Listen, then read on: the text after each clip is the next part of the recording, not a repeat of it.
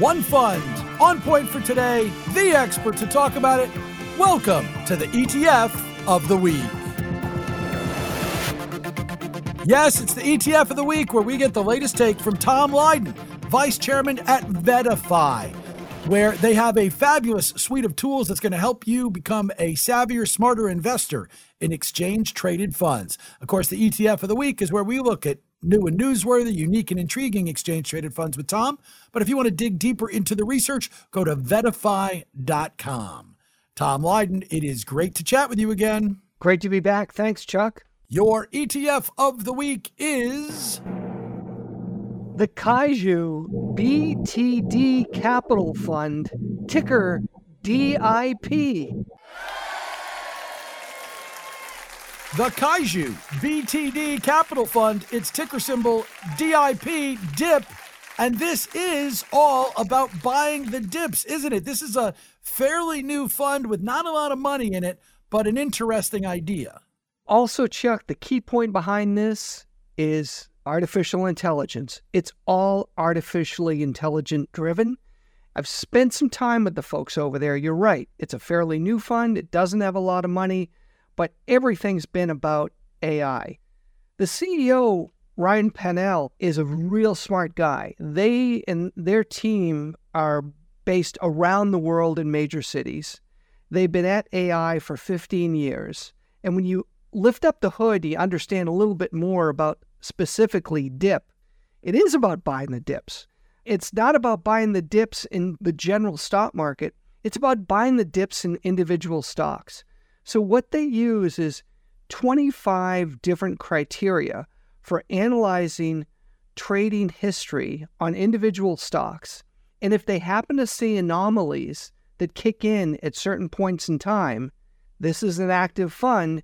It will, through artificial intelligence, identify the opportunity, go in and buy the stock, hold that until a period of time when the anomaly is no longer there, things are back to normal, and they sell it. So a couple things. There's a lot of turnover here. It's definitely active management, and it's all AI-driven. There's not an emotion that's involved there. There's not a judgment that's involved there. There's real AI criteria. And Chuck, you and I have talked about AI before, and there's a whole chunk of new AI-related ETFs that are out there, but many of them go after the AI sector in different ways. Some just invest in companies where their sole business or the majority of their revenue is based on AI. Some focus on companies that utilize AI to help advance the growth of their business, companies that you might know like Google or Microsoft or Apple. But others have strategies that are all based on AI-driven analysis and algorithms, and DIP is one of them. At the same time, this fund raises a bunch of questions for me, right? It's actively managed, but directed by artificial intelligence, and it carries an above average expense ratio. We'd like to believe that the machines make us more efficient, and that in making us more efficient, they make things cheaper. So do you worry at all about the expenses? We don't talk very often about expense ratios, but the last time I checked on this fund, DIP was running an expense ratio of somewhere around 1.25, which is expensive in the ETF world. Well, it is. However, a lot of funds, when they come out of the gate, are burdened with a bigger than average expense ratio because it takes a lot to get going. On top of that, most funds actually pay fund managers, and the fund companies pick up the salary and expenses of the fund management. A lot of that isn't tied to the fund itself. In this case, there's a lot of technology behind it, and it has to be tied to the fund. So I'm not making an excuse for a higher expense ratio. I think that over time, as AI continues to kick in and these folks enjoy greater flows, that they may consider lowering the expense ratio. But again, that's my guess. That's not me. And then finally, just take a look at the last 3 months.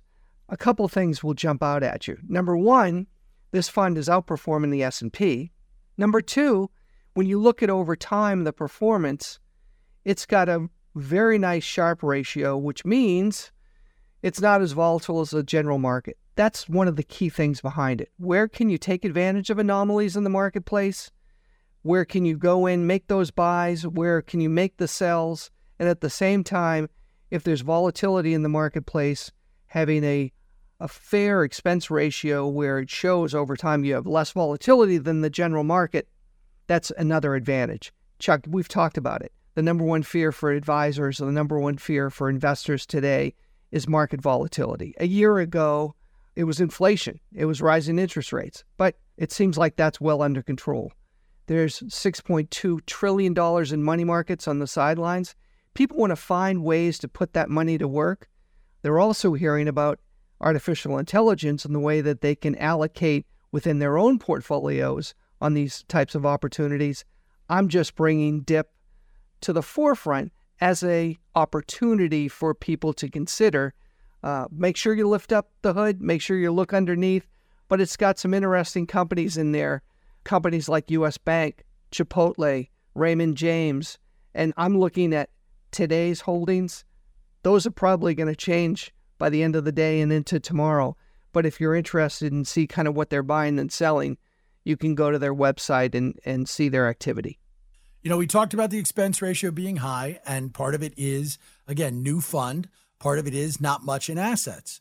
You and I have always talked about small funds, and we have to always give that warning that you've said in the past, if a fund gets past $50 million, we know it's got critical mass. This fund, couple $1 million. Interesting concept. But are you waiting for this fund to get bigger? Because we don't have enough of a history to make it a 200-day moving average play. It is a cool idea. But are you buying it at this size, or are you watching it and waiting for it to prove to you that it's going to be here for a while? I'm not saying put money in now. I'm using this as an example, Chuck, for anybody who's hearing a lot about artificial intelligence. And there are all these different choices out there. We're almost seeing a lot of AI washing going on, where a couple years ago, it was all ESG washing. Everybody wants to tie their growth strategies to the fact that they're using AI, and many of them are. However, this strategy seems very unique specifically to utilizing AI to make buy and sell decisions, and they're making those buy and sell decisions on a daily basis. There's a lot of activity, there's a lot of turnover, and if over time, with this ETF, the way they've done with separately managed accounts and their overall research, it should work well. So, look, do your research, and speaking of research and AI, Chuck, we've got a AI symposium on August 30th at VettaFi. All you need to do is Google it, but we'll have over 1,500 advisors signing up for this. If you're interested, sign up now. We're going to have a lot of the main ETF issuers out there, the main portfolio managers, talking about all these different ways that you can use AI within your ETF allocation. And again, this week, the one you're looking at to add to your allocation, maybe, is DIP.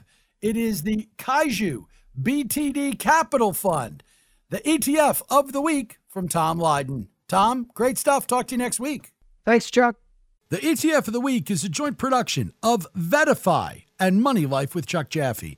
And yes, that's me. And you can learn all about my hour-long weekday podcast by going to moneylifeshow.com or by searching wherever you find your favorite podcasts.